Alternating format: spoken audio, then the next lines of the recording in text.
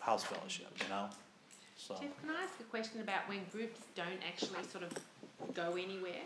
So you might have, someone's really keen for a Bible study in their home, and you've done all the stuff, and you've been meeting with them for 4 months. You've, talked about salvation, and they've kind of, think about it, and you've kept doing Bible studies, but there's been no response.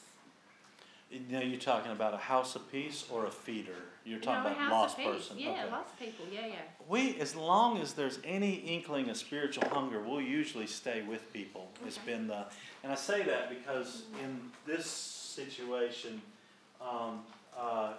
Karen had a massive aneurysm, and they've been doing a Bible study. Now, Karen actually is the only believer in that group, but the family rallied around Karen at that moment, and all of a sudden God changed the soil of Karen's family. But I would have, we looked at sometimes going, man, why in the world are we still in that home? And Kevin and Danielle struggled week in, week out, going, should we really keep going? And, and they felt like there was some abuses, financial, just various things. But in the end, God changed the soil, and all of a sudden there's been now much more openness to the gospel. So I guess if there's a little bit of hunger, I'd stay in there and wait and see if God changes the soil. So I'm thinking of a guy I'm connected with, and he made a commitment. We then second week started talking about baptism, and that's when he realised, you mean I'd have to be a real Christian and have to tell my parents he's from an ethnic background, and he really took a big step back. So where do you go with that? You give him the space and find someone else, or do you just say, let's talk again? I'm just sort of... I would continue, honestly, and I don't know what you mean by ethnic, but I would continue driving forward with the discipleship and see where else he's willing to obey. Might be what I would do. So it's not like, well, we've got to camp here for a while until we can work this one through. On the baptism, because in Asia, that stepping over that line of baptism was a huge thing. In the South, it's actually, where we're at in the States, that's pretty... I've been baptized a dozen times. It's a little more. So I think sometimes that's a cultural thing of. So I would continue discipleship and just see if there's a change. The other thing is explain, hey, we're going to do this quietly, secretly. I mean I don't have a problem with doing it. For me, baptism is for the believer. It's not necessarily for a witness for the community. We do most of ours in community, but if there's ever a hindrance for whatever reasoning because of somebody's background, I wouldn't have a problem doing it just quietly for him. Yeah. So he can be obedient to Jesus. Okay. And I think sometimes explaining that, because we had to do that in Asia a lot, sometimes say, listen, we would do baptisms in Bhutan at night because we couldn't risk somebody seeing somebody because of social reasons or government reasons seeing it.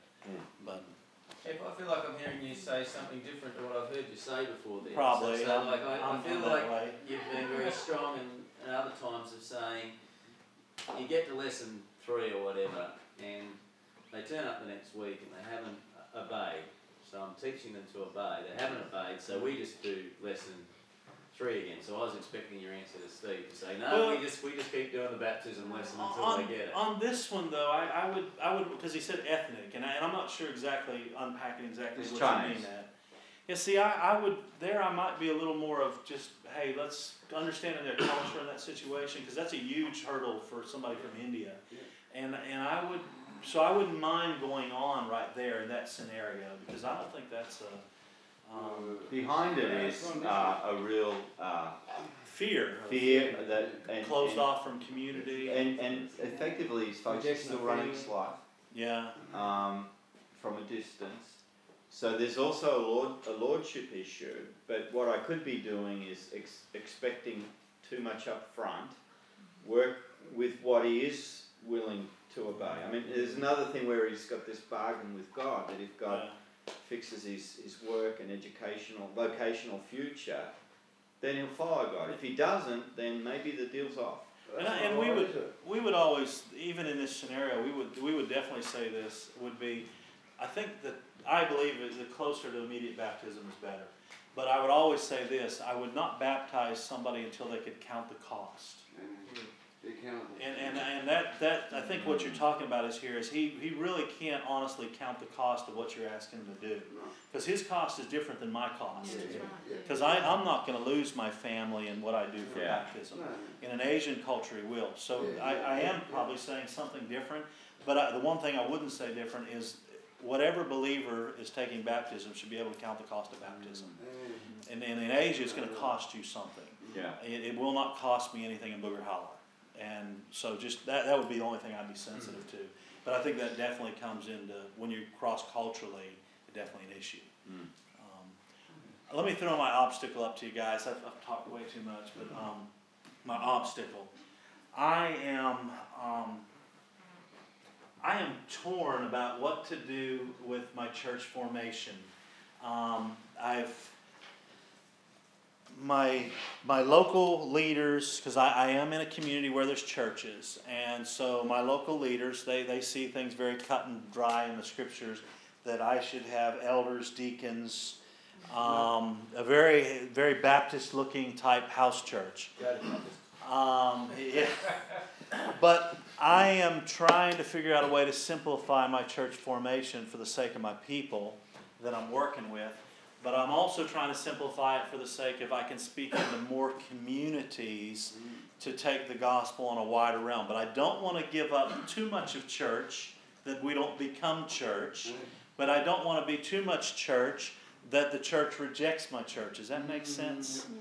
And so that's where we're really sort of struggling. The tithe thing was one thing. We sort of moved away from storehouse to a giving. There's definitely giving, and I believe we're probably giving more than we would have tithed. So that's taking place. But this is a real struggle for us, because this scenario, it doesn't matter. This scenario doesn't matter. But I'm getting ready to launch into 3 more networks of churches that have invited me to come in, and it matters to them. So I can say, hey, it's my way or the highway, or do I find a way to adapt what I'm doing because I'm passionate about lostness?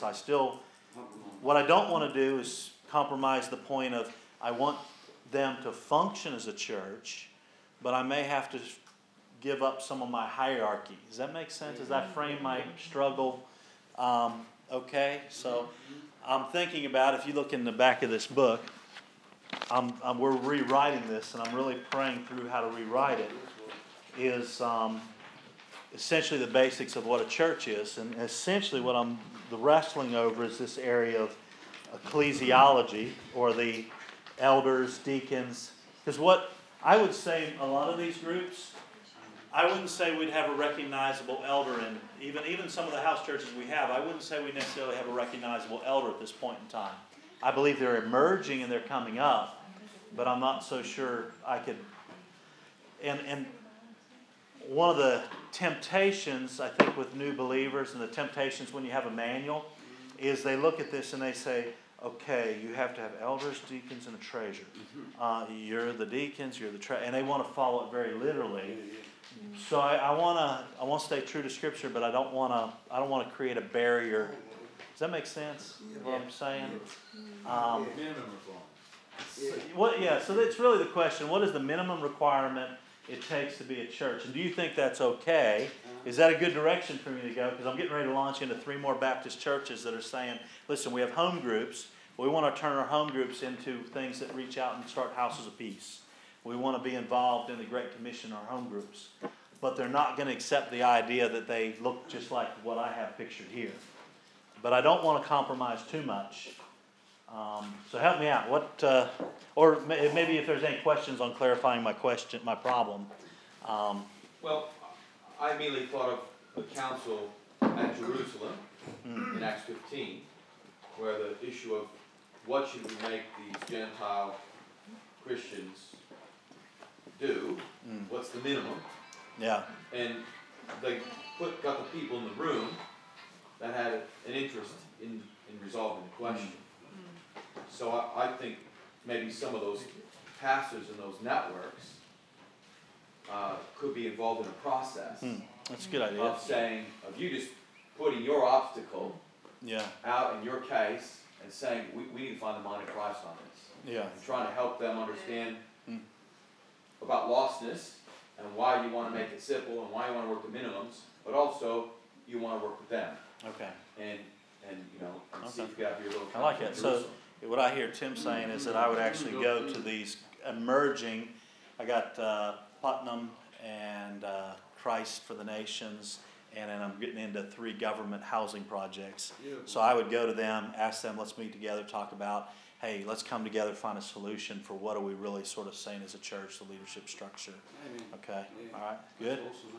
I was just going to say, elders is such a church word, you know, Yeah. in the sense that when elders were talked about back in Paul's day, there were actually elders of community, Yeah, and they were leaders of community, and they were looked up to.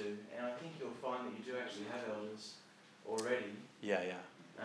It's just, We've not identified them yet. well, yeah, that's true, and they'll be community leaders within the sense of a Christian community leader. Yeah, That are within your churches. So just tagging a name on it can sometimes be deceiving yeah. when you've actually got that in place. Yeah, I think you're right. I really think we actually have them.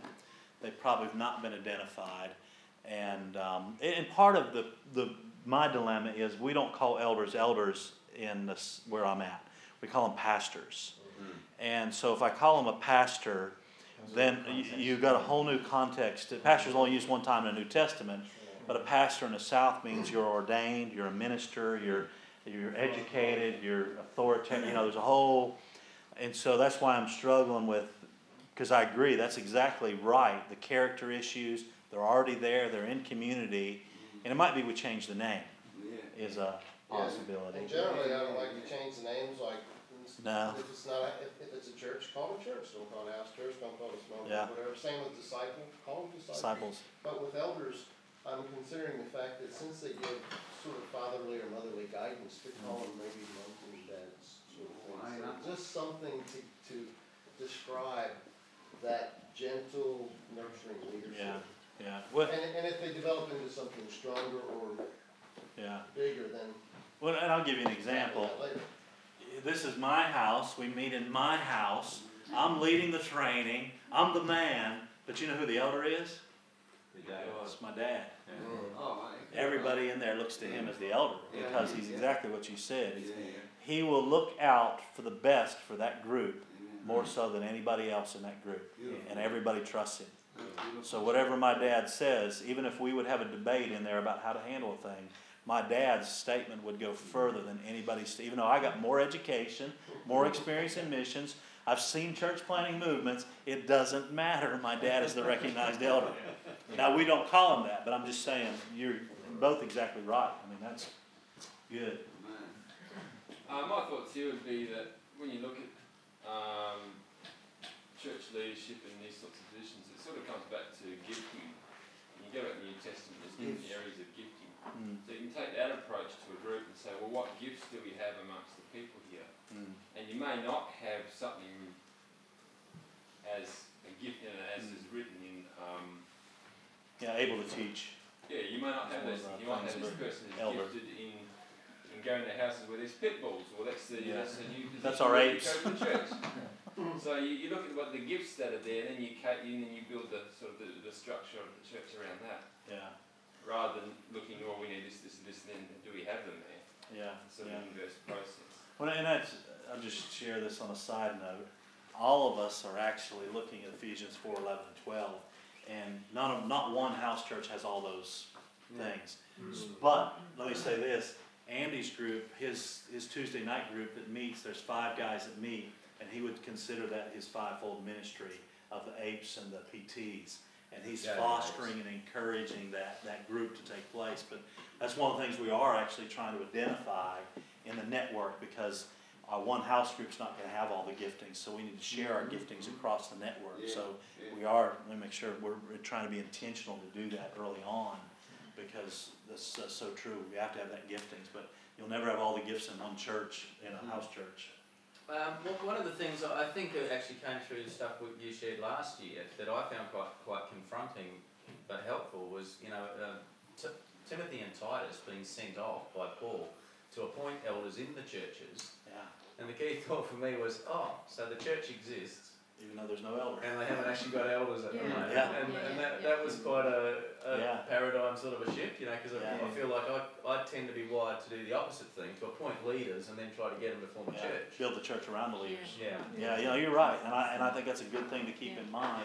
That might be our Council of Jerusalem talk, is, hey, let's take a look at Acts, 14, and then or Titus, and even when they went back to Ephesus, same scenario. So From a name point of view, I think the word elder is so tainted. It's become a really hopeless word in English. Now other church plant that's not represented here, they've actually adopted I've been challenging them about getting a little bit clearer on their formation, and they've actually adopted the term runners, which I thought was quite a fascinating thing. So the runners are people who run things, but it also plays on the idea of the runner in sport that goes out to serve. They go out to give information and to serve and to come back.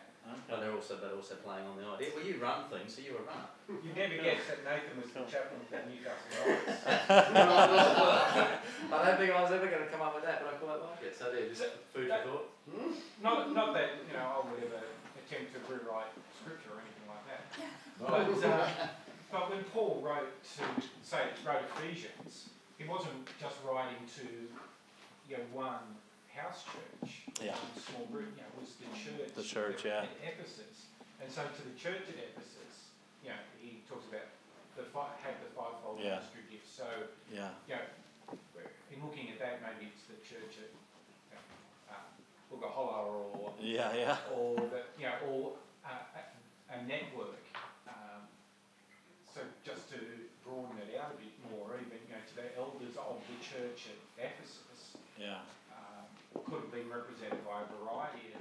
Well, that'd be another good point to even take to this council thing, is to that point, that because that's a misconception. I think you're right that expecting all of that to be in that local Baptist church in our mind. So when Paul and whatever went back on their return visits to appoint elders, I guess they're finding someone that already was evidently a believer. I think so. I think exactly what Steve was sharing. I think it was the character was there. I mean, in Timothy and Titus, it's all about character, and I think they bubbled up. They're already the natural leader, and all they're doing is going, "Yep, you got the right guy." I would think it'd be highly likely that if you look at the requirements of that kind of leadership in the New Testament, and you look at a fairly young house church, you may not have anybody in there that meets that criteria. What do you do then? You wait until it's there. And then you send Timothy back. Or you have a scenario like Titus, and I think this is why Titus says, Timothy says that he's not to be a novice, right? Titus doesn't put that in. Well, the church in Thessalonica actually was a quite young church, and Paul had only spent, 3 Sabbaths there, and there had been some people there discipling, but I think because he'd spent 2 years in Ephesus, he could say, hey, no novices. But he looks over at Thessalonica and he leaves off novice. Now, did he do it accidentally, or did he do it because the context dictated that, hey, just pick a guy of character. He may not be, he may be a novice, but let's pick a guy of character. Decide, but either way, I think I suspect these 3 new churches that have asked you to come in are obviously thinking new things through. So by not having the answer is not, they're probably going to wonder about some of these things as well, and might be able to add in, help you clarify. Well, the reason I'm preparing for this is because when I haven't had these, or at least thought through it, they'll let me go a long way, and then they go, whoa, we didn't sign up for this, Jack. And I had the sort of, the rug pulled out from me. So I'm trying to make sure I'm really thinking through that I'm taking the right, because my time, I only got so much time, and I want to spend it the best I can, but I also don't want them to go a direction they don't want to go. I want them to really fully see where we're going.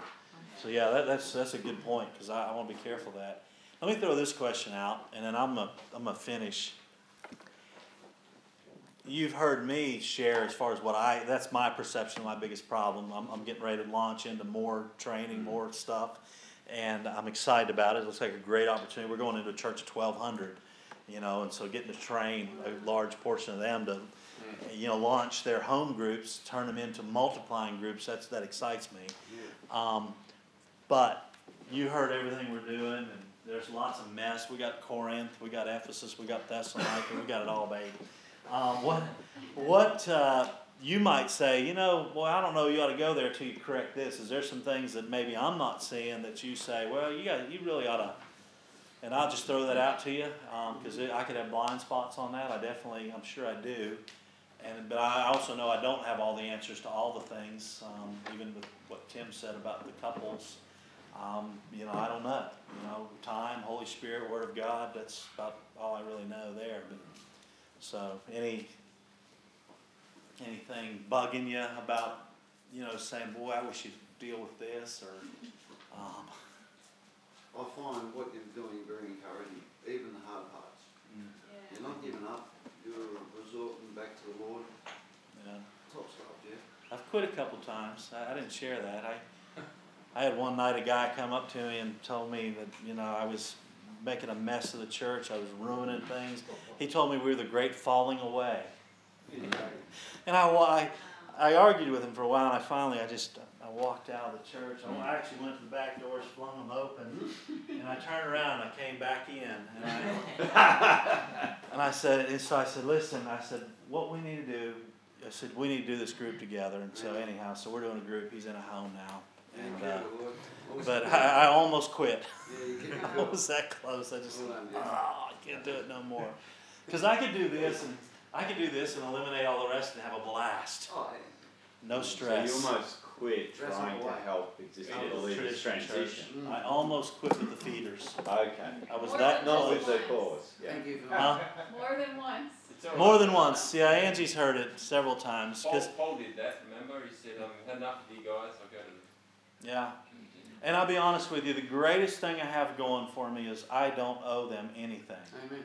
Because I'm not paid by them. Yep. Nobody pulls my purse strings. Yeah. I have my own job, my own business, and so I'm able to say that and say, listen, I'm what I do because I love to do and I'm passionate about it. And you're not. Yeah, bro. Now, thankfully, some do support us, but my income comes from my wife because she busts the butt.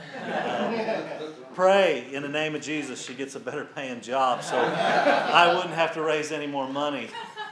I'd love to just lean on her. So different, isn't that cool? That's a question. When I was reading this morning, I wondered, and it's not to do with you could be doing this better or anything as far as what you explained this morning. But I was thinking through the 7 commands, and I was reading 1 Thessalonians a few weeks back, and Paul actually says to the church there, which really struck me, and I started to see it through all of his letters afterwards, where he says, make sure that they're obedient in 3 things. Stewardship of money, which is a giving, love the brothers, which is also covered in the commands. The third one is sexual purity. And I'm just wondering, do you guys cover that in another way, or? Yeah, there's something we've used that we use as a supplement. Universal Disciples, what it's called, and it's actually based on Ephesians. But it's introduced a little later on, but it talks about what you put on and what you put off. Okay. And so it talks about putting off immorality, put off lust, put off this, but put on this. So we've used that. We haven't used it probably as extensively as we should. And then also sometimes it actually comes up in that first third for us. I think living in the Bible Belt, there's enough of a sense of you don't really have to point out they got that one messed up. They may try and, it's just like the guy, Scott, he's become my buddy, and I tell Scott, I said, listen, dude, I said, you ain't got to lie to me about the pills. I said, I don't have a dog in that hunt. I don't know if y'all know what that means, but I don't have a dog in that hunt, If you want to use a pill, you use a pill. But tell me you used it. Because, don't lie to you. Don't lie to me. Just be straight up honest and let me help you where I can. But don't, And so we've found people are pretty, because I think being in the home, there's actually a pretty good honesty there. But it's probably there's several things, honestly. If I would go back and I probably ought to have 15 commands. Yeah. I would add spiritual warfare in, because we deal with incredible amounts of spiritual warfare. I would add in persecution, sexual purity. There's other ones that they're not in the Bible, but I don't, how do I deal with pornography? And, that's sexual purity, but it's not real one of those things that just jumps out at people. So there's things now one thing we do is after we do the Christology, if you see the last page of the book, we go through the book of Mark. After that, we usually do jump into the epistles, and Ephesians would usually be one of our bents, would be to go to Ephesians. So, but any ideas you guys have like that? Oh, the other thing, let me tell you this. Anything I give you, you can change it. If you don't like the 7 commands, you need the 13 commands, you need the 6 commands. Don't change the process. And then the other thing is the 7 commands are designed to get you to church formation. So understand that the reason we chose the 7 commands is they're really about getting church formation so you can get a body of believers together as quickly as possible. And it'll bring some of that self-correction because I have a lot of trust in the priesthood of believers. And so just like I trust that God will provide a house of peace, I also believe in the priesthood of believers, that we sit on level ground at the cross. And my wife can speak into my life, and Scott, who's a new believer, can speak into my life because of the priesthood of believers. You've talked about the seven hopes. Is that just a different thing? 7 stories of hope? Is that just a different thing that you're doing? 7 stories of hope is something we designed around a postmodern worldview.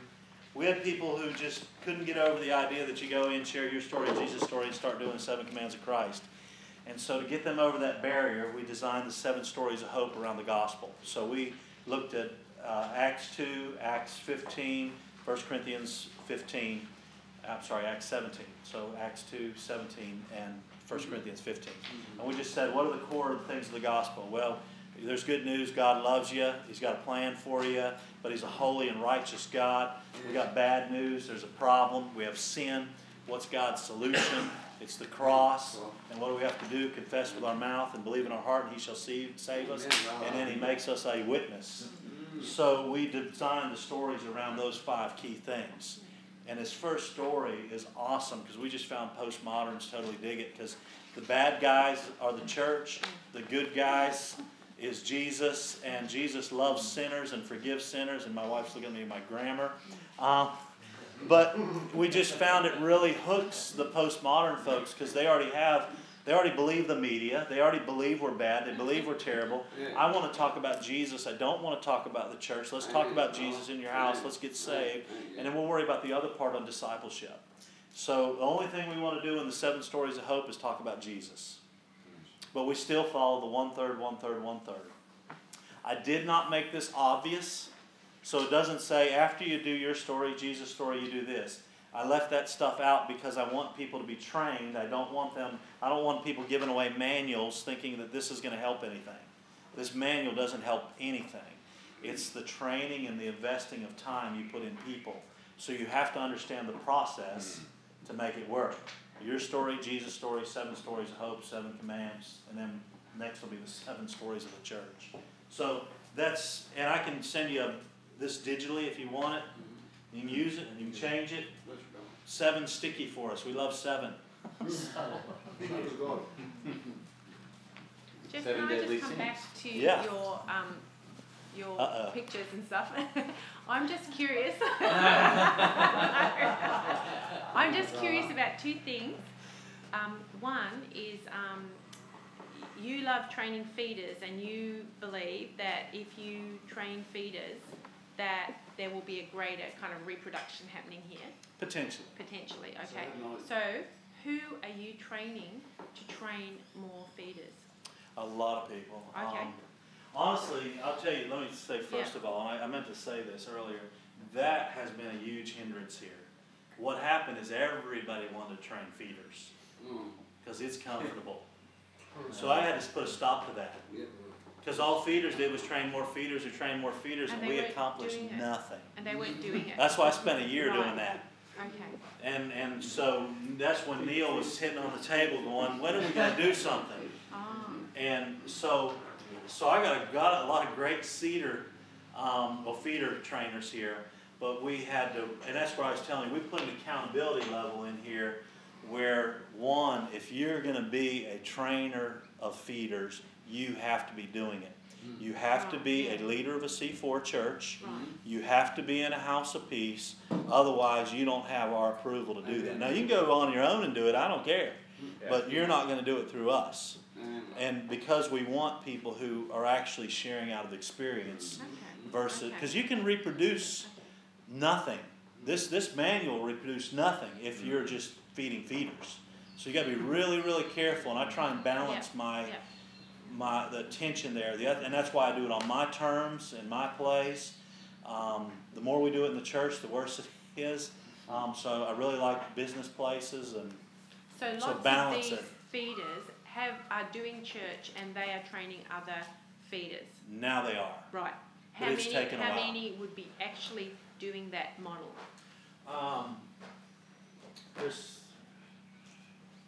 Jeff is awesome. Jeff is him and his wife are training a boatload of folks. He's a youth pastor. Right.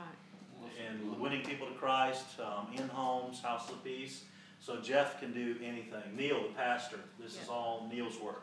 Neil's prayer walking in Dunbar, so he's looking for houses of peace. He's reaching out to Bug Eyes. Bug Eyes, the guy he went to high school with. That's his nickname. But yet he's also training Shane. Shane is now reaching into Bull Riders as House of Peace. Right. So those two, they can do anything I can do. But aren't those people just seated, like the seekers that he's brought to Christ? Oh no! If you see a TC4, that's a temporary C4 church. The idea with a temporary C4 is you bring feeders in, and we also have this C3 meeting where we get a lot of people saved. So we have a lot of people. Their church service is like a rock and roll concert. Lights are down, drums are banging, music's loud, and people get saved. Well, what do you do with these people who get saved? How do you disciple them? And that's been a burden for us. So we feed them as seeders into the C4 group. And then we begin to train them to reach the oikos. So that becomes exciting because you immediately have stories because you got new believers. So you have feeders watching this new believer winning people to Jesus, and they get, oh man, if they can do it, I can do it. So we create a tension by doing this temporary C4. These will exist for 6 to 9 months, and then they cease and exist because by then you're in homes and you're actually doing it. You don't have enough nights in the week to do it. So that's why we want these to actually disappear. Right. So eventually then they're actually in houses of peace or in Cedars homes. So Element Riders, they have a trainer. Craig's a trainer. That's Jeff. And then the guy that I told you we put in accountability, Brian, Brian's job is to make sure when somebody gets saved here, they end up in a C4 group is accountable to me. And then his whole job is to make sure that he can train also. And then the other thing is we do temporary C4 here weekly. So we have an area set up at a school nearby that looks like a home. Refrigerator, washer, dryer, the whole, couches, the whole deal. And we're do temporary C4 here. You don't see it here, but my church, we actually do temporary C4 there also. Anybody in this group can do feeders. Okay. This group, he's got about 5 people who can do feeders. So great, okay. And they operate on the same level that I do as far as I'd be concerned on the basics. They don't on troubleshooting, but on the basics of being able to help somebody win people to Jesus, and they probably do it better than I do, honestly. And so any of them can do it. And are they doing it? Yes. Okay, great. My role with them, though, is that each one of these groups I meet with monthly, and we do the iron on iron like we're going to do this afternoon. And my role is to speak into their lives. I want them to speak into each other's lives personally, but then I'm also looking. The other thing is everybody anywhere here has my phone number. They can call me anywhere, anytime, any place, right? And ask a question. Or I can bring them into a group. The other thing we do mall. Did I do mall with you guys? Mall assist watch and leave last time? Okay. We're actually getting ready to take our breaks. My church will cease to exist next week. And all of our folks will now be modeling for people here who are struggling to know what to do in a house of peace. Right. So all 4 of these will be working with about probably 30 different people. Modeling what to do. Right. Okay. 6-9 weeks later we'll start back up. But we would definitely consider ourselves a church, but yet we feel like this is important. Yeah, To, okay, great. How do you functionally manage all of these people and meetings? Like, how do you organise yourself? I'm not organized. So when you talk about a monthly meeting, do you have a roster of when those are happening at 12 Yeah, months they do that for me. I tell them to tell me when to be there and where it's at. I don't, no, I couldn't do that. So you just blend in. So, but now, and then the other thing is, I know, and this is odd, we do it at this church, we do it during 10:45, during the normal worship hour. So they don't go to church, they come spend one weekend a month with me. So they skip church. But like I said, the pastor, this is high priority. But we already have child care, we already have everything taken care of. So, you know, I don't know, but it works great for me. I love the timing. Yeah. So do you then say, because of what you're doing, I want to get together with you monthly with this group of people, but then you leave that up to somebody else to drive when that's going to happen, and that's... Yeah, I give them a time frame, but they make it happen. I don't make it happen. Jeff is not involved in the logistics. I do nothing with logistics. I'm like Steve. Grant knows everything. Yeah. If I know it, I won't tell you. We'll Lunch. go about 5. Okay. So. Oh, I've just got one more question. Yep. Sorry. Please. How do you get to, how are you going to get to C4, like the 4th generation? Because I can't see that there. Yeah, we're not there yet. No. Our hope right now, we're really investing in Matt. Where'd Matt go? Matt Right. is one of the key guys we're investing with.